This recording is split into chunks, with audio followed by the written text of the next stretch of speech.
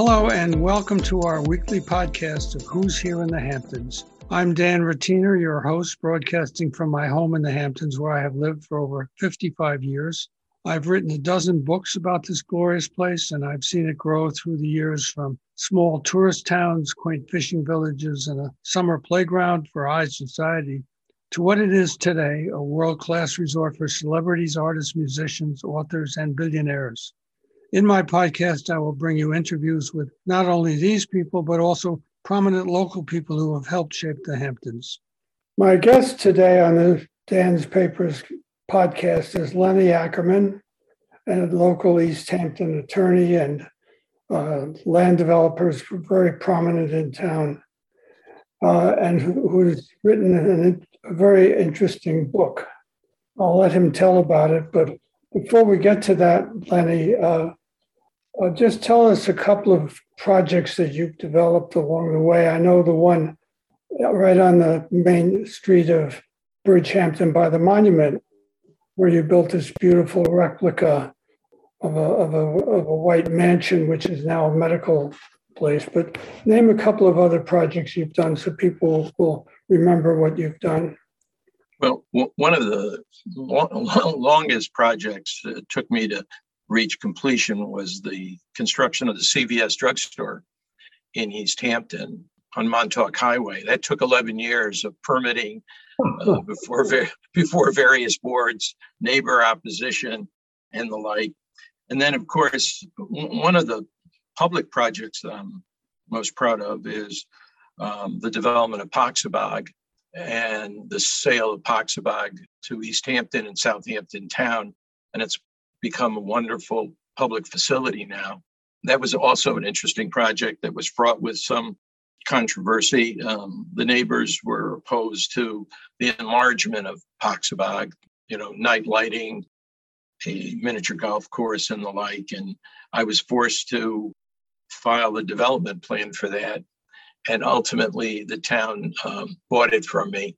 Dennis Susskind was instrumental when I believe he was supervisor of Southampton at the time. He was instrumental in bridging that controversy and getting both the town of East Hampton and Southampton to join in that purchase. So that's one of the more public projects.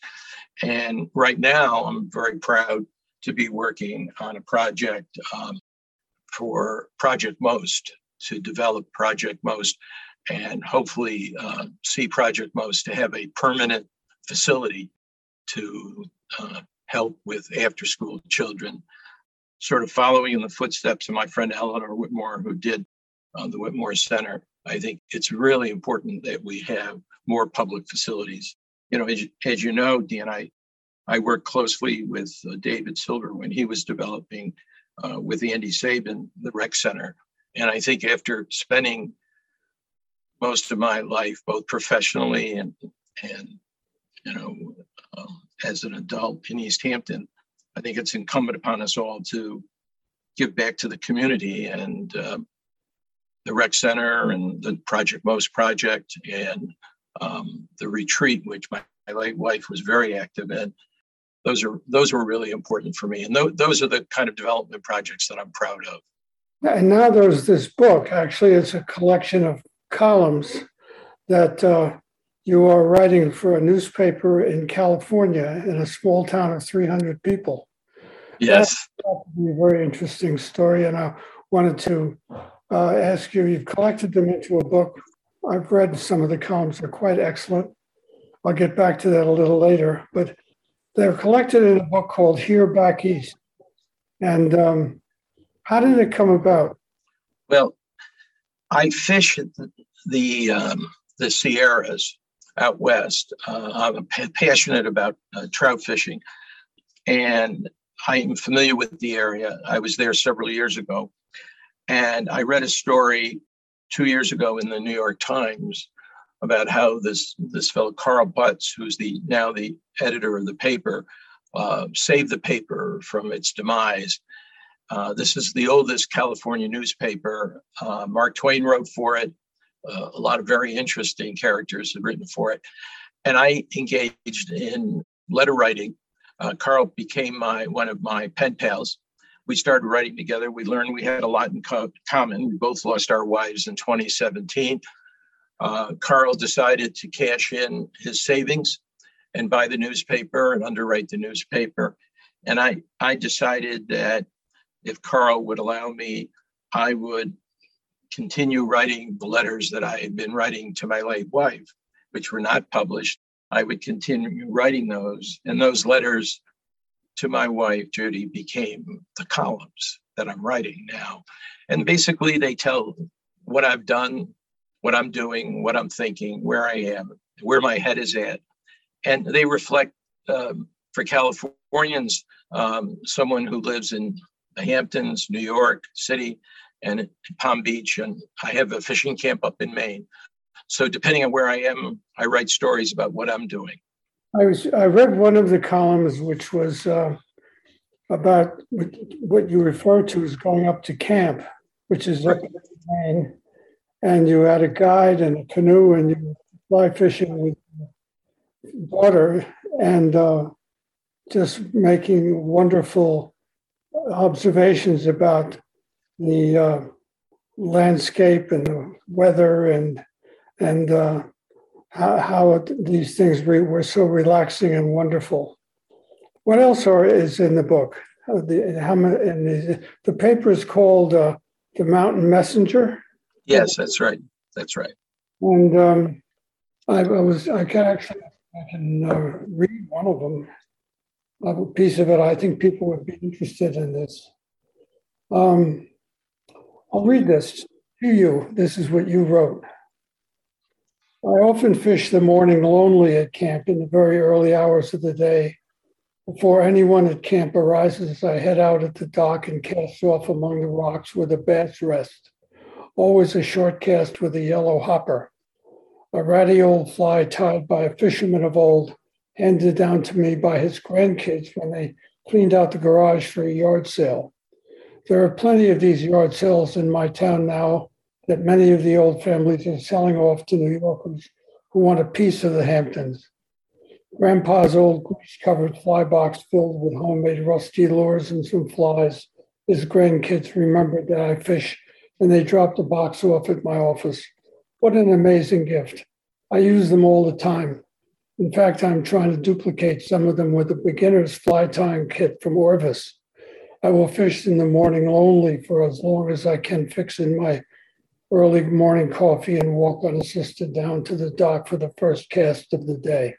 That's beautiful writing. Thank you. Well, it's a true story. I recently received a wonderful gift of an old rusty fly box from a young couple who were cleaning out their family's garage for sale. And in that was these hand-tied flies. And I couldn't believe it. And I took them up to camp in Maine, and I used them. They're absolutely fantastic. You can't replicate them. You know, today the Chinese make all the flies, and these old handmade flies made by Boddickers, they work incredibly well. They work incredibly well. It's longer flies. I've been around a while. Right. Well, you know that there's a poem. The title, Fishing the Morning Lonely, is a poem that I quote in that article. I have so many wonderful books on fishing, and Fishing the Morning Lonely just grabbed me. You know, of all the pieces that I've written, and over the last 2 years, that's my favorite piece, Dan. Yeah. That's my favorite piece because, you know, up in Maine is very much like East Hampton was when I first came out. We bought our first house in 1968 on Egypt Lane. You know, it was the morning lonely. We used to go out early. I used to fish on Hook Pond. And then when I moved to Georgica Pond, Jones Creek, or Jones Cove, it's called, I used to go out in my canoe and eventually started sailing on the pond. And I found that camp up in Maine gave me that same sense of well-being.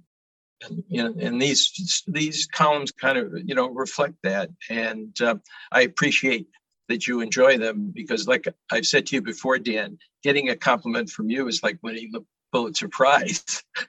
You know, you're the, you know, you're the writer of the Hamptons. You've written more and reflected more. Oh, I know this is not about you, but you have, Dan. I mean, you're an inspiration. You catch phrases and people and instincts and see things that few people know. I mean, reading some of your columns over the years, you know, reflects on the, let's call it the circumstances of the Hamptons and what we've gone through. So, what brought you out to the Hamptons initially? I was a young lawyer in New York. I did corporate work, mergers and acquisition work, and an investment banker, Herb Golden, who subsequently became president of, I think, one of the conservation groups out here, had a home on Briar Patch Lane. And he invited my late wife and I out before we had children. And we visited for a weekend in the fall, probably around 1967. And Judy and I took a walk on Georgia Pond. The pond had been let out.